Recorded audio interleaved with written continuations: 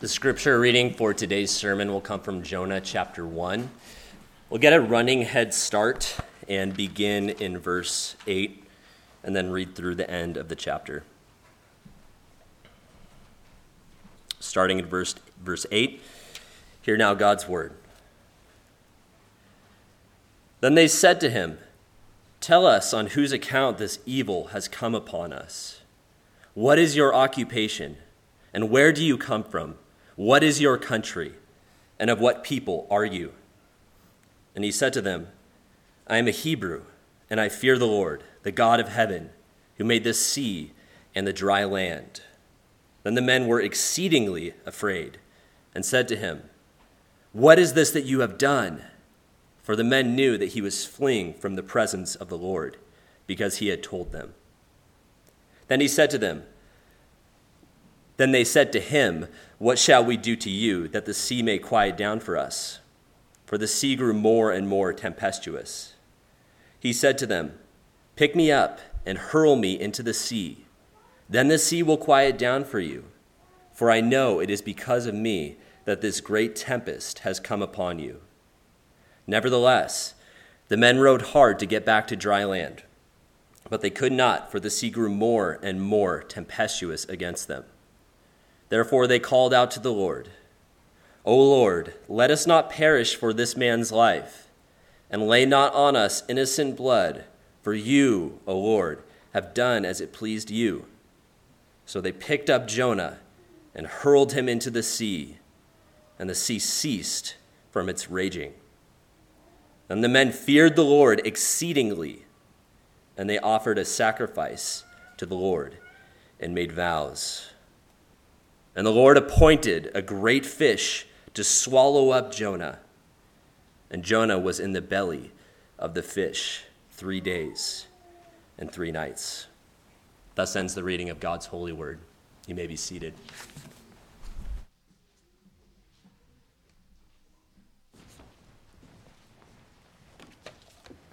Pray with me this morning.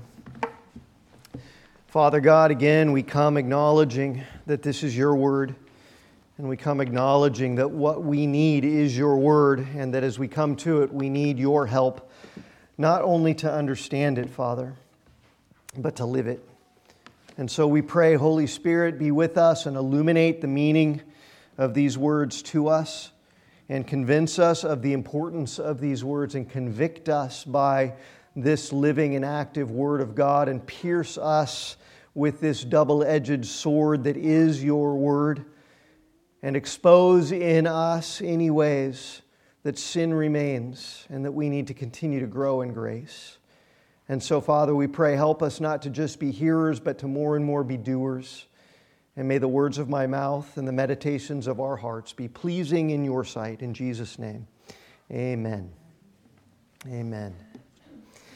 In Matthew chapter 12, Matthew records that during Jesus' ministry, where he was teaching, where he was healing, where he was doing miraculous things in the presence of all of the people, nonetheless, he continued to be opposed, and he continued to be rejected, not only by a lot of the crowds of people that assembled around him and were curious at first to see who he was and what he was doing, but ended up eventually losing interest in him and going back to their earthly concerns. Not only did they reject him wherever he went, but also and especially Jesus was opposed and rejected by so many of the leaders of the Jewish people, of the Israelite nation. Specifically, Matthew says in chapter 12 and verse 38, a group of scribes and Pharisees. These were scholars of the Old Testament scriptures. These were experts in the law of God and in the Word of God. And they said to Jesus, "We wish to see a sign from you." And by sign, they meant we want to see some miraculous display of divine power that might convince us that you are who you claim to be. See, they weren't just curious. And they weren't just being cavalier and wanting Jesus to kind of perform like a circus act. They were, in fact, expressing their willful unbelief by putting Jesus to the test and demanding he prove himself by doing miraculous stuff at demand for them. But Jesus said to them, "It's an evil and adulterous generation which seeks for a sign." So their request for him to do this was born out of evil, he says, wickedness in their hearts, and specifically it was born out of the adulterous quality of their hearts. It was born out of their unfaithfulness to the God who they said they worshiped and believed in. The God who had revealed truth to them in the Scriptures that they had memorized and studied all their lives. Truth about the coming Messiah. So see, they shouldn't have needed signs. They should have known who Jesus was. They should have understood in all their study of the Old Testament and accepted and rejoiced. Remember, like godly Simeon did when he saw Jesus in the temple. They should have rejoiced that Jesus was, in fact, the long-promised and prophesied Messiah. But their hearts were hard and full of unbelief and unfaithfulness towards God. And so Jesus wasn't about to capitulate to their demands. And so when they said, "Give us a sign," he answered them and said, "No sign will be given to this generation, except," he said, "except for the sign of the prophet Jonah." And in verse 40 of Matthew 12, Jesus explained what he meant. What is the sign of Jonah that they would see? He said, "For just as Jonah was 3 days and 3 nights in the belly of the great fish, so will the Son of Man be 3 days and 3 nights in the heart of the earth." And you see what Jesus is saying? Jonah, the prophet of God that we've been learning all about for the past 2 weeks, was, according to Jesus, a divinely ordained sign pointing ahead to Jesus, to the Son of Man.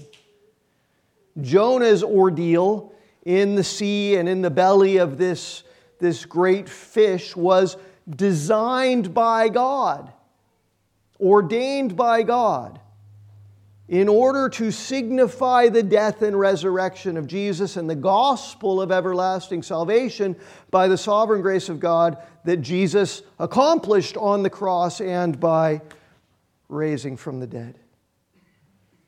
And today, as we press on in the story of Jonah, we're going to focus on the rest of chapter 1, and we're going to focus on this relationship between what happened to Jonah and the gospel, between Jonah's descent into the depths of the sea and the belly of the fish and the atoning death and resurrection of Christ. So remember from last week. Last week we saw that when the Almighty God hurled this massive storm against the boat where Jonah had gotten on the boat in order to flee from God, the sailors in the boat, the crew, they were terrified by this storm because it was categorically different than any kind of other storm that they'd ever seen or experienced. And in their terror, they knew that this storm was coming as an act of some kind of divine wrath. And they all started calling out to their own false gods. Meanwhile, Jonah was sleeping in the bottom of the boat. And you remember that the sailors cast lots to figure out who it was that did whatever it was to upset their God and bring this terrible storm upon them. And by God's providence, the lot pointed to Jonah. And so they interrogated him, and he told them that he was a Hebrew. And remember, they know about the Hebrew God. They know about the history of the Hebrews and what happened to the Egyptians and all of the others as they made their way towards the promised land. They knew that Jonah's God, because he told them, is the God of heaven and the one who made the seas and the dry land. And here Jonah is running from this God, this almighty sovereign God. And it's obvious that God is chasing Jonah. And that scared the sailors even more. Jonah had rebelled against the maker of heaven and earth. And now these sailors on this ship are experiencing the divine power of God's justice and discipline. So now, coming to verse 11 of Jonah chapter 1, these sailors who are full of fear now for the Almighty God of Jonah, and they're rightly terrified for their lives, they ask Jonah what to do in order to appease God and to make this storm stop. And look how they phrase the question in verse 11. They say, "What shall we do to you that the sea may quiet down for us?" See, they get that God's response to Jonah's rebellion and fleeing from him and fleeing from his will is what has resulted in this storm. And they get that some kind of just punishment for Jonah's sin against God is what it's going to take to appease God, so that the storm and the sea will calm down and they will be at peace again. So what do we got to do, Jonah, to you to balance the scales of divine justice here and make things right again? What does God require of you? Is the essence of their question. What does God require for this sin? And Jonah's answer, verse 12, nothing short of this, guys. Pick me up, hurl me into the sea, and then the sea will quiet down for you. For I know it is because of me that this great tempest has come upon you. And make no mistake, Jonah knew 100% that throwing him into the sea was an absolute death sentence, right? Even if there wasn't this massive storm, but especially when there was. But even without it, being thrown into the sea, especially in ancient times, was a hopeless fate to survive. There's no life jackets. There's no Coast Guard vessels to motor out and find Jonah with high-powered spotlights and haul him back in. There's no earthly way. There's no earthly hope that Jonah would survive if they hurled him into the sea. And he knew that. He knew that he was telling them to send him to his death because he knew that death was the only way to pay for his sinful rebellion against the eternally holy and almighty God. And so we see the first truth of the gospel revealed here. The demands of God's holy justice will be satisfied, and His wrath against all sin will be appeased, and the penalty of sin will only be dealt with by death. Nothing short of that. That's the reality that the Word of God very, very clearly reveals. Apart from the shedding of blood, there can be no forgiveness for sins, and the wages of sin is death. Because God is eternally holy, and every transgression against Him, every single one, all of the little ones that we give ourselves permission in our lives to commit every single day because we think it's no big deal compared to what Hitler did, right? But we don't realize that in God's eternal and infinite holiness, all of those little sins are just as far away from the standard of God's holiness as Hitler. Every single one. The wages of sin is death. See, this is the number one problem that unbelievers have with the true gospel and with the one true God and with the truth of God's Word.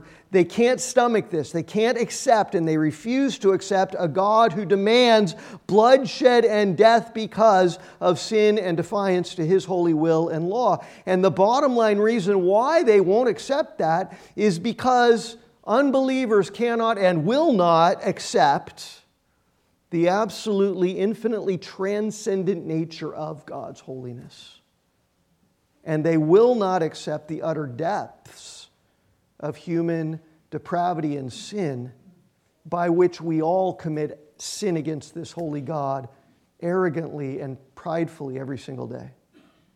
If we really understood, if we really grasped just how holy and righteous God is, and just how sinful and rebellious every single human heart is, and just what a massive eternal contrast there is between God's holiness and our sinfulness, then we would easily understand that death is literally the only punishment that justly fits the crime, and that death has to be of eternal significance, not just momentary, in order to make up for the sin that is an eternal transgression against the infinite holiness of God. It's easy to say, isn't it? Hitler's getting what he deserves in everlasting torment right now. And yet, I think most of us in here would say, but I'm not that bad. I don't deserve what he deserves, but you know what I do? And we all do. Well, Jonah got it. Jonah knew, Jonah understood, Jonah had no problem with it. So he should never have defied God in the first place, right? Of course. But now that he has, he knows and he understands that his perishing, his death, is the only wage worthy of his sin against the Most High and Holy God of heaven. So he says, throw me in, guys. And that'll pay for this sin that brought on this storm, and the storm will calm down because the price will have been paid. Now look at what happens next. This is amazing, and I think we overlook it a lot when we read this story, but this is amazing. Look at what happens next. Look what the sailors do first when Jonah tells them to cast him into his death in the sea. The Scottish minister from the 19th century, Hugh Martin, says, a perfect stranger Jonah was to these sailors. No ties of friendship, or even of bare acquaintance or kinship or country could he plead. And being the subject of a strange but powerful God, bringing down God's wrath on them, truly they had little and nothing to thank him for. They don't owe this guy anything, right? Jonah was nothing to them, and all he's ever done was to bring massive trouble on them, so we would expect when he says, throw me into the sea and it'll all go away, for them to just say, right, great, overboard it is, and just unceremoniously toss him into the sea without a second thought, but that's not what they did. Nevertheless, the men rowed hard to get back to dry land, but they could not, for the sea grew more and more tempestuous against them. That word, rowed hard, that word is the Hebrew word chatar, which means to dig. They were like they're digging into the waves. They're pouring everything they have, every ounce of strength, into trying to power that boat. And remember those boats, right, that had the oars sticking out the sides and the guys were underneath the deck? All hands under there on the oars, trying to row this big cargo ship through the storm back to shore instead of throwing Jonah overboard. I think this is an example of what theologians call the common grace of God. This is based on verses like Matthew 5:45, where Jesus is exhorting his disciples to love people, but to not love people the way that the world loves people. And so he says, you can't just love people who love you. You can't just love people who are easy for you. You can't just love people if there's something in it for you. Even the pagans do that, Jesus says. But he says you have to love your enemies. And you have to pray for those who persecute you. And you have to bless those who curse you. You've got to love sacrificially and unconditionally when there's nothing in it for you. And do you know why? It's because that's what God does. And Jesus says that in loving people this way, they're going to be loving like their Father who is in heaven, because the holy God of heaven is the one who, Jesus says, makes the sun to rise on the evil and the good, See, this is common grace. Not saving grace, but every drop of sunshine that every unbeliever out there today is reveling in is an expression of God's grace to them because they don't deserve it. Every ounce of oxygen that they're breathing. God makes the sun rise on the evil and the good. God sends rain on the just and the unjust, Jesus says. That's what we mean by God's common grace. It's not His saving grace, which He only gives to the elect and by which all of us have been saved and redeemed by God's saving grace. But God's common grace is the grace of God that's at work in this world, even apart from the realm of salvation and everlasting redemption. God gives all kinds of other blessings all the time to people who are righteous and people who are unrighteous. To people who are good in the way that they live outwardly and to people who are evil. Again, the fact that every single unrepentant unbeliever is breathing air today is a manifestation of God's common grace.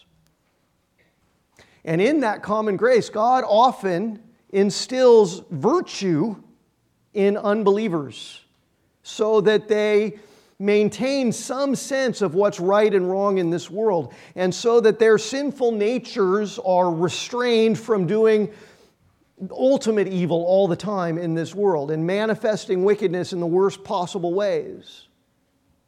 And so Wendy and I comment on this all the time, some of the nicest, friendliest, kindest, most loving people you'd ever want to meet in this world are unbelievers who don't honor God, who are storing up wrath for themselves, but they're nice, and they're friendly, and they're good neighbors, and they're loving towards their fellow man because of God's common grace in their lives.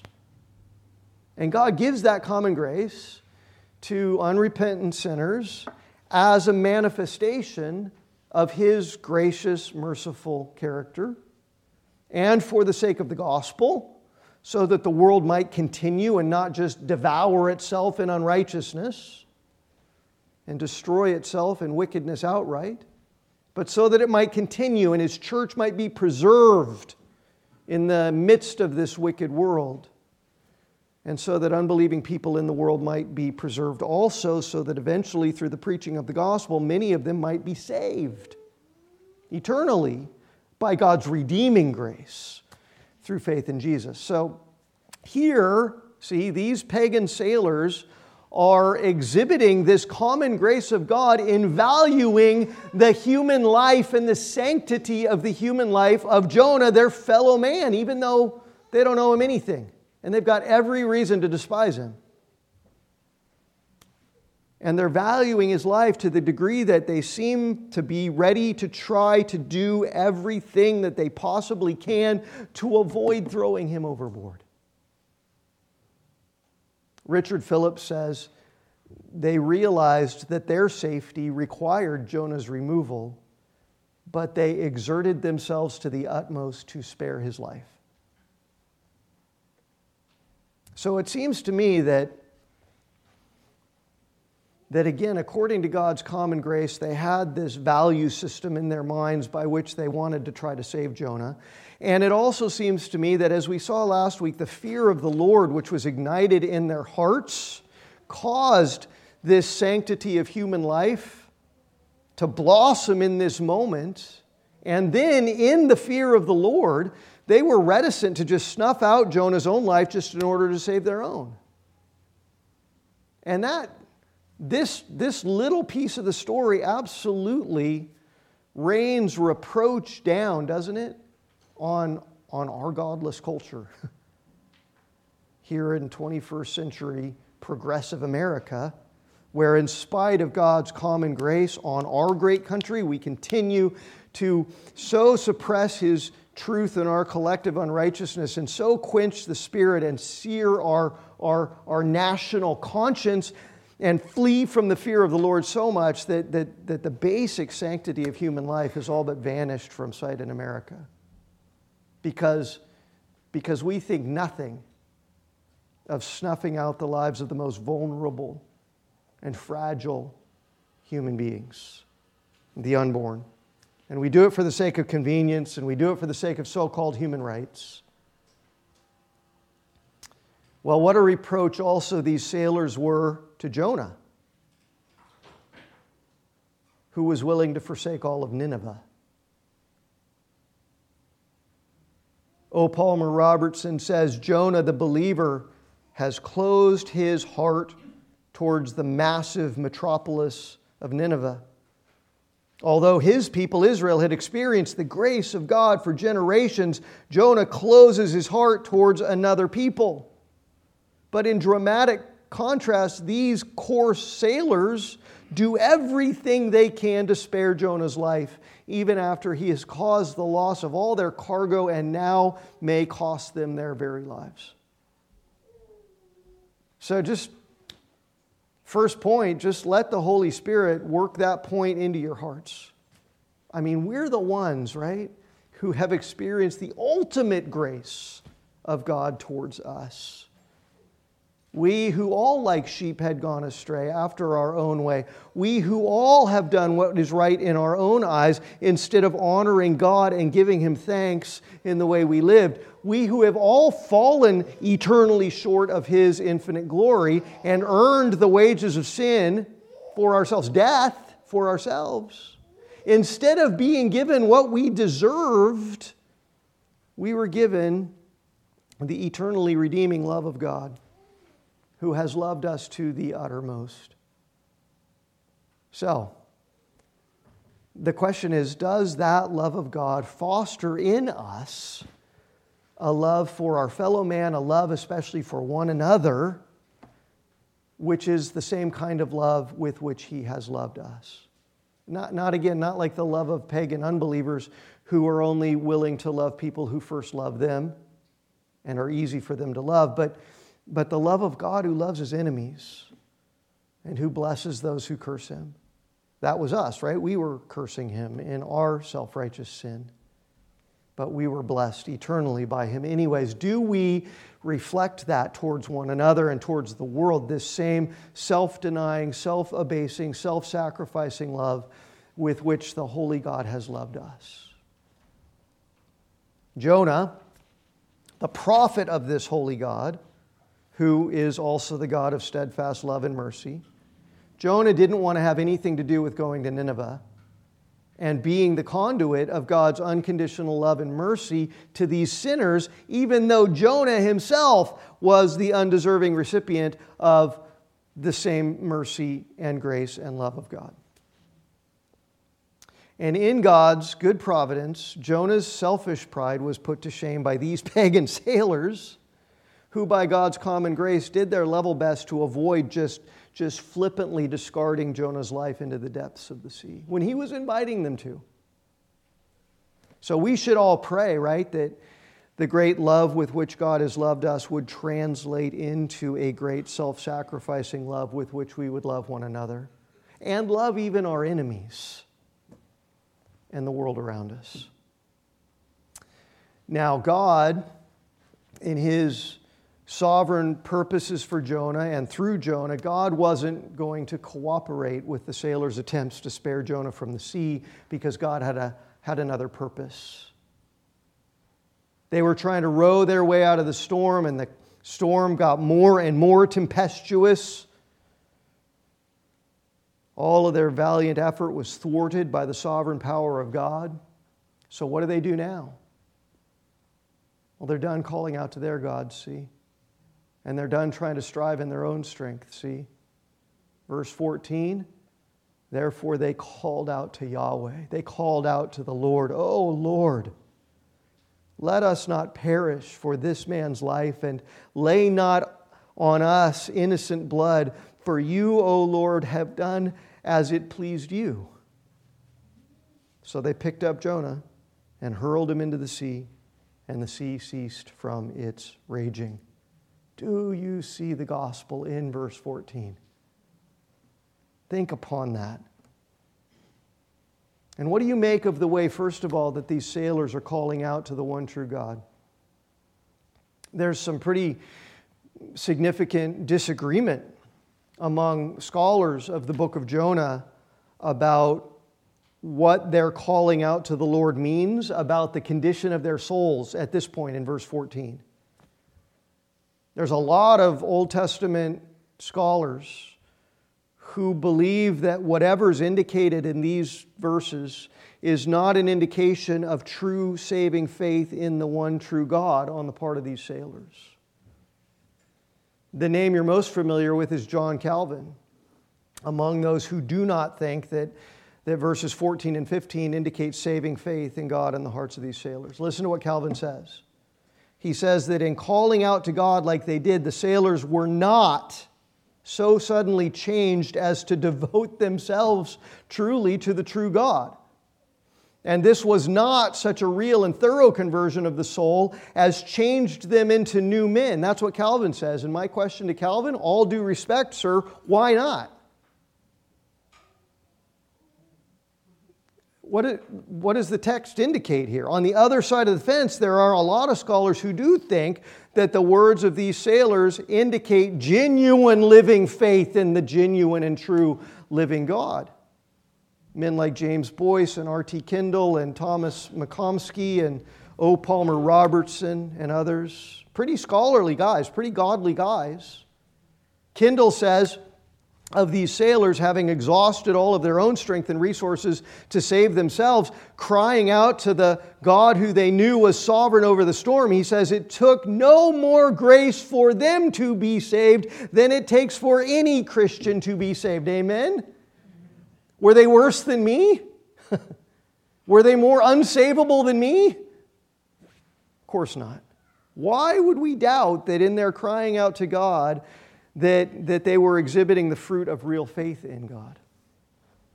Now listen to Calvin. So remember, Calvin denies. Calvin says they weren't really regenerate. They weren't really trusting God. But listen to what else he says. And see if you can square this up, because I have trouble. He says, the sailors on that ship were not only touched deeply with the fear of God, but that they also had the impression that the God of Israel was the supreme God and King of heaven and earth.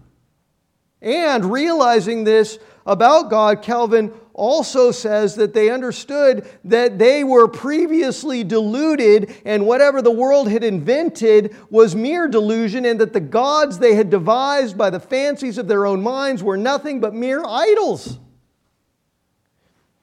So how is that not them forsaking their false gods and placing their whole faith and trust for their very lives in the hands of the one true God?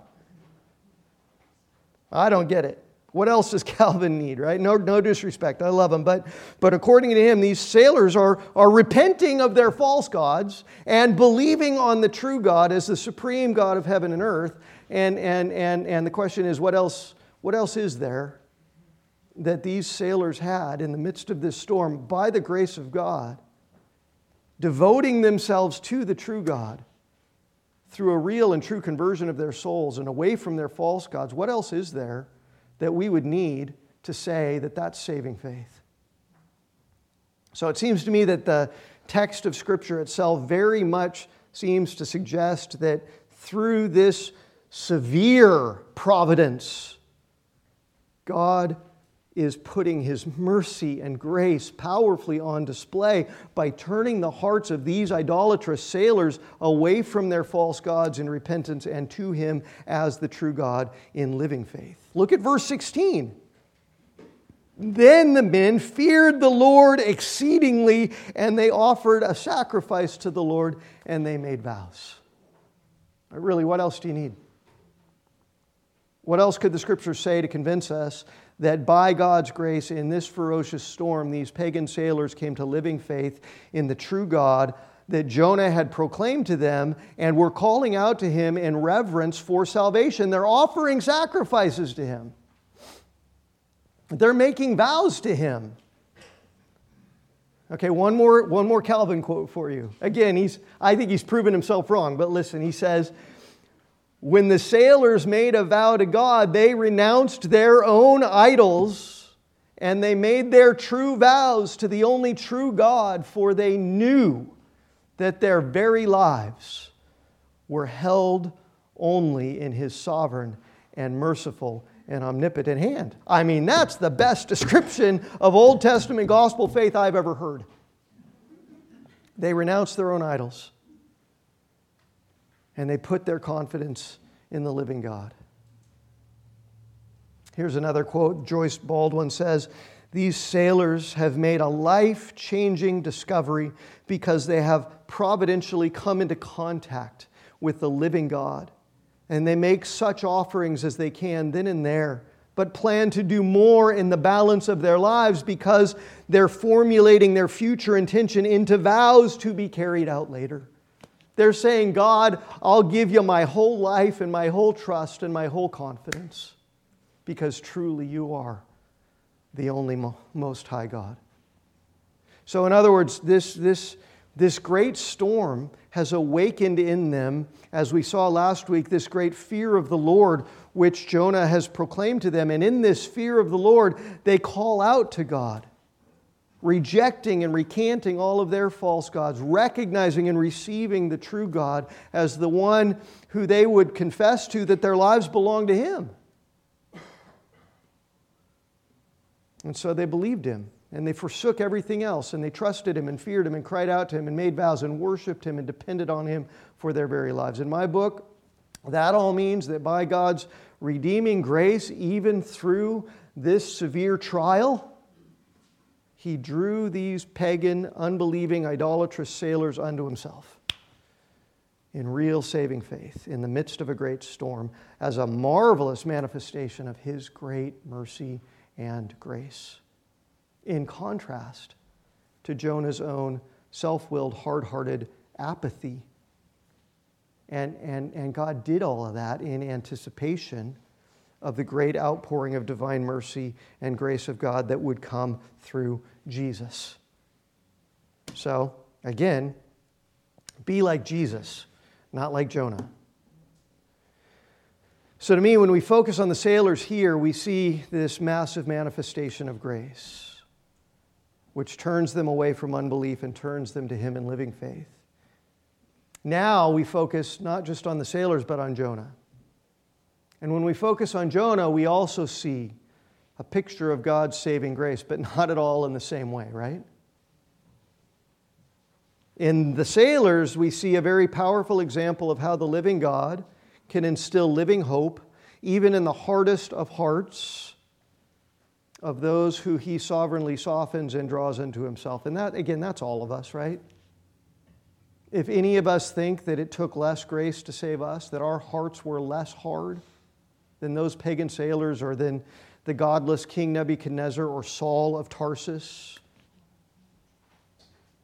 then we're more like Jonah than these sailors.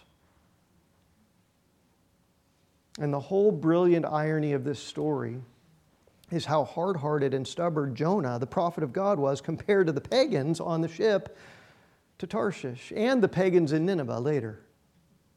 I mean, they can't boast, but in God's great providence and by God's great purposes of grace, He softened the hardest of hearts in stark contrast to the stubbornness and hard-heartedness of His own prophet. So honestly, when you think about Jonah saying, "Throw me overboard and into the sea and to his death," I think we got to be careful and not be tempted to take that as a sign of any kind of real repentance in Jonah, at least not yet. Next week in chapter 2, when he's in the belly of the great fish, there's some signs that his heart is softening. But honestly, at this point on the deck of the ship, rather than just repenting and saying to God, "Oh, I'm sorry for my sin. I'm ready to devote myself to your will and go to Nineveh," right? That's not what he does. That would be what repentance looks like. But rather than that, Jonah says, "Oh, just throw me into the sea. Just kill me." Honestly, at this point, Jonah's heart is still much more consumed with Jonah's own self-interest and self-pity and pride than God's will, that he's literally saying, I think I'd rather die than go to Nineveh. I don't think the solution that he proposes is really repentance. And again, the contrast to his persistently hard heart is the fear of the Lord that's just blossoming in the sailors as they cry out to God for help. There's a lot of humbling reality here for us, right? For any of us who have been saved by God's grace alone, it can get really easy to take that grace for granted on a day-to-day basis. It can get really easy for us to let ourselves look down on other people who sin around us and go, oh, I can't believe you're like that. Or sin against us. And instead of giving them the grace that God has given us, giving ourselves permission to be punitive or to be petty, to be vindictive, we forget all too easily how absolutely dependent on God's grace we all are. And in our forgetfulness or neglect, like Jonah, we're not ready, we're not willing to give grace to other sinners who need it no more than we needed it. So, how is Jonah himself a sign, a signification of Jesus in the gospel? It's not because of his own attitude towards lost sinners. It's not because of anything he did. But in God's providence, Jonah does point us to Christ. How? There's two ways. One points backwards to the history of Israel, and one points forward to Christ. In Israel's history, every year on the Day of Atonement, which was that one day every year when the sin of the whole nation was dealt with, a part of what God prescribed to happen on the Day of Atonement was that the high priest would come into the tabernacle with 2 living goats. And then they would cast lots for each goat. Remember, just like the sailors cast lots for Jonah? Lots would be cast, and one of the goats then, upon which the lot for the Lord was cast, would be slaughtered. It would become the sacrificial animal whose blood was shed in order to pay for the price of the sin of the people. And then the other goat would remain alive, and the high priest would put his hands on that goat and then send it away into the wilderness. Here's the signification of it. The first goat shed its blood in order to pay for Israel's sins, because sin requires death. The second goat signified taking the sin of Israel on its back and carrying it away, removing it. And that goat was known as the scapegoat, the one that took the sins of others away. And together, by making full payment for sin and by the removal of sin, together these 2 animals provided atonement for the sin that stood in between God and His people. That's all laid out in Leviticus chapter 16. And in His mercy, this is how God prescribed, this is how God ordained for sin to be dealt with, so that instead of having to just destroy and put to death all of the sinners themselves, which is what their sin deserves, instead, mercifully, God ordained for it to be dealt with and removed by another. And of course, that reminds us of Jesus, right? Who's the ultimate fulfillment of that. But in between the two is Jonah. By being thrown into the sea and to certain death, Jonah is fulfilling the same rules. I mean, it's his sin, not the sin of another. That's the difference. But it's the payment for sin that is the picture here, right? And the reality here. His sin will be removed as it's being paid for, removed from the ship and sent into the depths of the ocean so that peace could be restored to everyone on the ship when the storm was stilled. You see the gospel in it? Verse 15, so they picked up Jonah and hurled him into the sea, and the sea ceased from its raging. There was peace now between God and the sailors. And then the men feared the Lord exceedingly and offered him a sacrifice and made vows. And then, of course, Jonah and his being cast away to certain death in the depths of the sea it doesn't just look back on the Leviticus prescription of the scapegoat and the sacrificial goat. It looks forward to the ultimate fulfillment of God's merciful atoning purposes in the death and the resurrection of Jesus. And again, this is where Jesus' own words come in Matthew chapter 12. Just as Jonah was 3 days and 3 nights in the belly of the great fish, so will the Son of Man be 3 days and 3 nights in the heart of the earth. And the great significance, of course, of Jesus comparing himself to Jonah and comparing what happened to Jonah to what's going to happen to him, it's far greater than just the comparison of what happened to both of them physically, right? Jesus isn't just saying, well, you're going to see a correspondence of historical events, right? Just like Jonah went into the sea, I'm going to go into a tomb. It's not what happened that's so significant as why it happened, right? Just like Jonah paid for the sin and carried it away, took away the wrath of God against the boat and restored peace, so Jesus, in an infinitely more holy and perfect and complete way, because He's not doing it for the sake of His own sin, He's doing it for ours. So Jesus paid the price of our sin and carried it away and forever appeased the wrath of God and forever made peace between us and God by the blood of His cross. So it's the gospel according to Jonah, see? The sacrificial goat and the scapegoat of Leviticus 16 and Jonah, according to Jesus, show us that God's way of salvation involves placing sins upon someone who will die, because sin requires nothing less than that.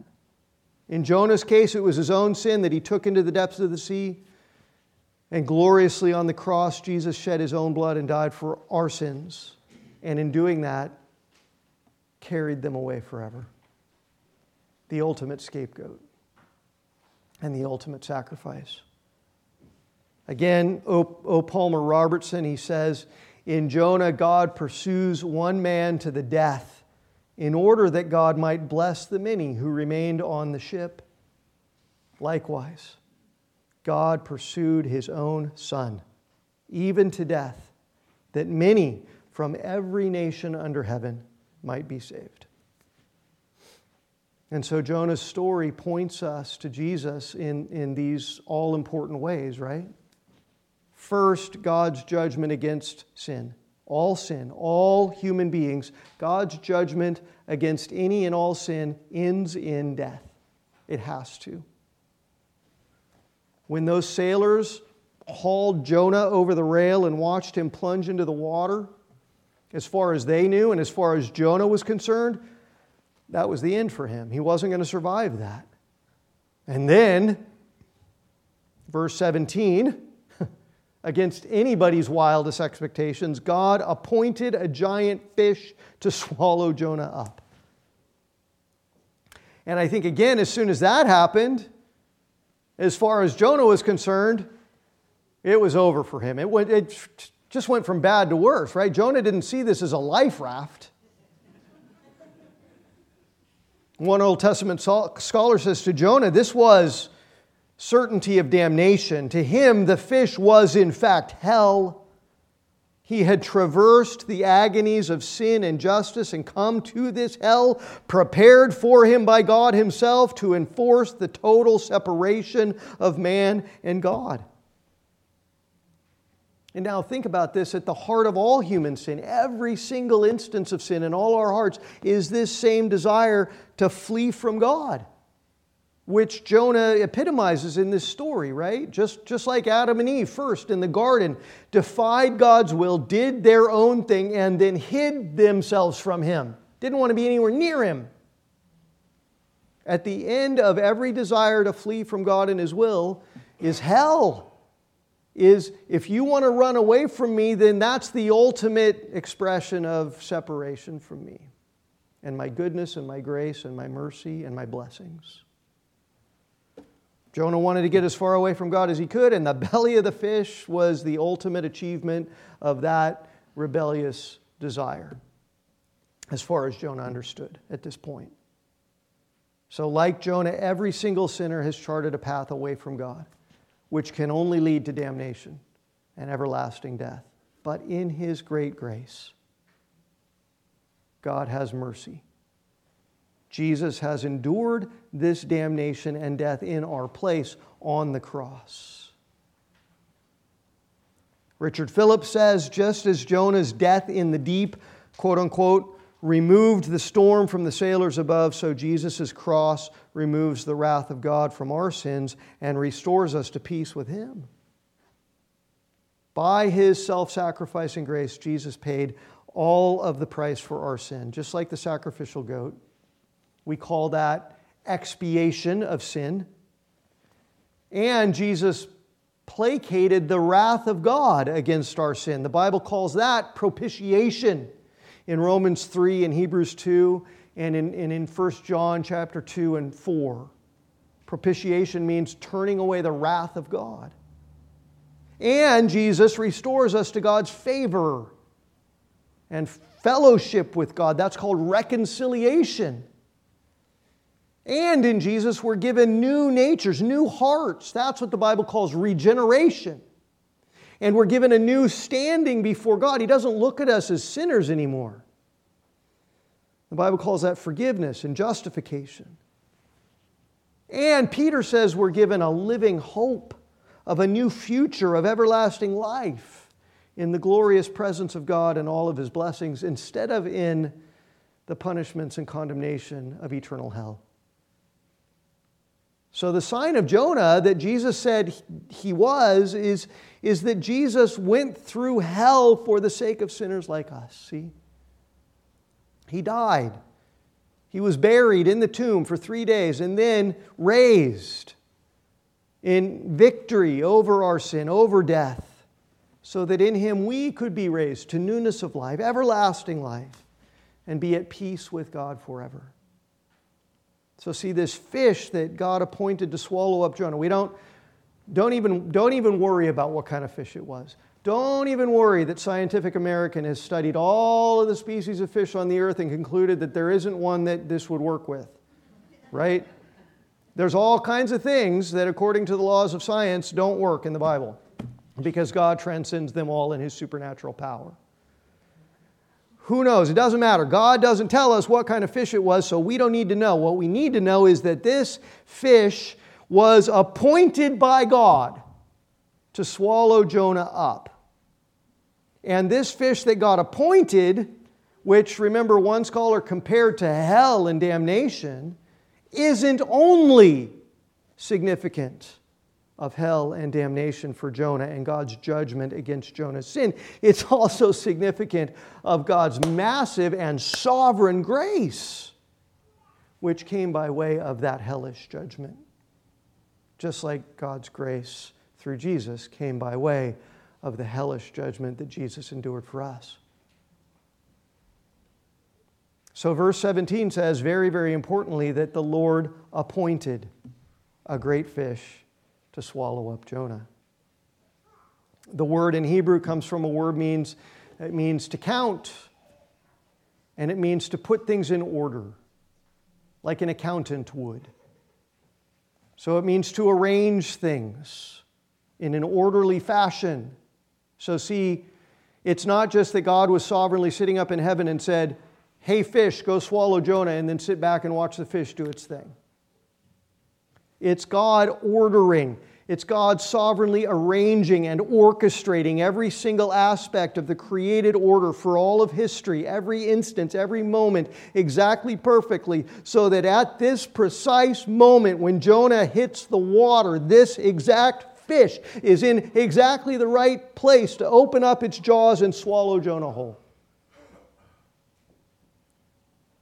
And that same kind of divine sovereign orchestration so as to accomplish God's purposes, that theme runs all throughout the rest of the book of Jonah too.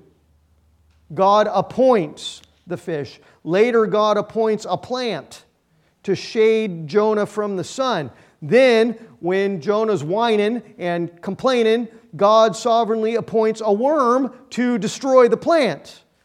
And then God sovereignly appoints a strong east wind to blow against Jonah all in order to accomplish God's divine will through Jonah and for Jonah. And of course, this same theme runs all throughout the Scriptures, right? God's the one who decrees the end from the beginning. And all of it culminates in God's sovereignly preparing and appointing His only begotten Son to be born of a virgin in a cattle manger in Bethlehem, in precise and exacting fulfillment of every Old Testament prophecy.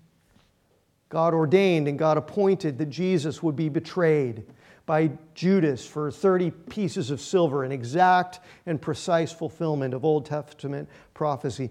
That he would be delivered into the hands of the Romans, that he would be unjustly tried and convicted and crucified at the hands of Gentiles.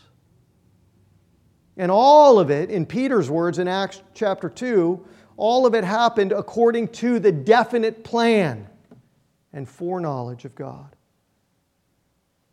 And God appointed supernaturally, miraculously, that Jesus would rise from the dead on the third day, appearing again in the world in resurrection, power, and glory, bringing salvation to the nations, bringing peace with God to many, just like Jonah would be coughed back up by this fish and appear in Nineveh as proof to them of God's sovereign, forgiving, life-giving, amazing grace for all who would repent of their sins and believe on Him for salvation.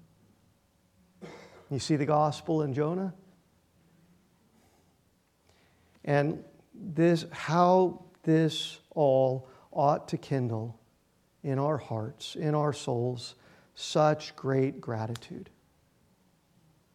for this great grace, this great sovereign grace, conceived of and purposed and ordained in exacting detail since before the foundations of the world were ever laid, so that God would love us before we ever were born.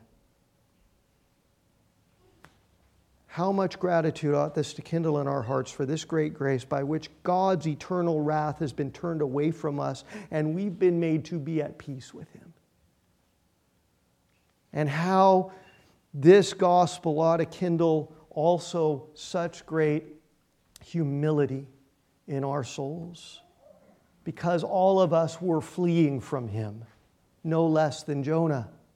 In our own pride, in our own sin, all of us were every bit as worthy of death and everlasting condemnation until God chased us down in His sovereign grace and made peace with us by giving His only begotten Son to die for us. And how that ought to kindle in our souls such grace and love in us for one another and for this world. As we look upon, as we respond to, as we relate to our fellow sinners.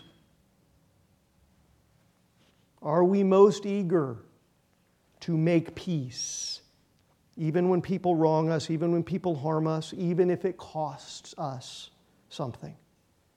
Because the love of God always is costly love. Because our God, who is infinitely more holy than we are, He's the one who relentlessly pursued peace with us at the cost of His own Son. What does John say?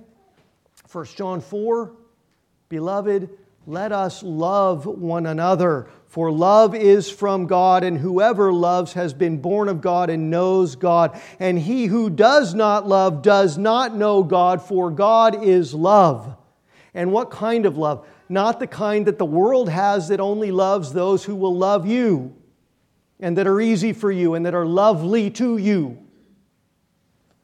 Now, the love of God loves the unlovely. And the love of God is always costly and self-sacrificing love.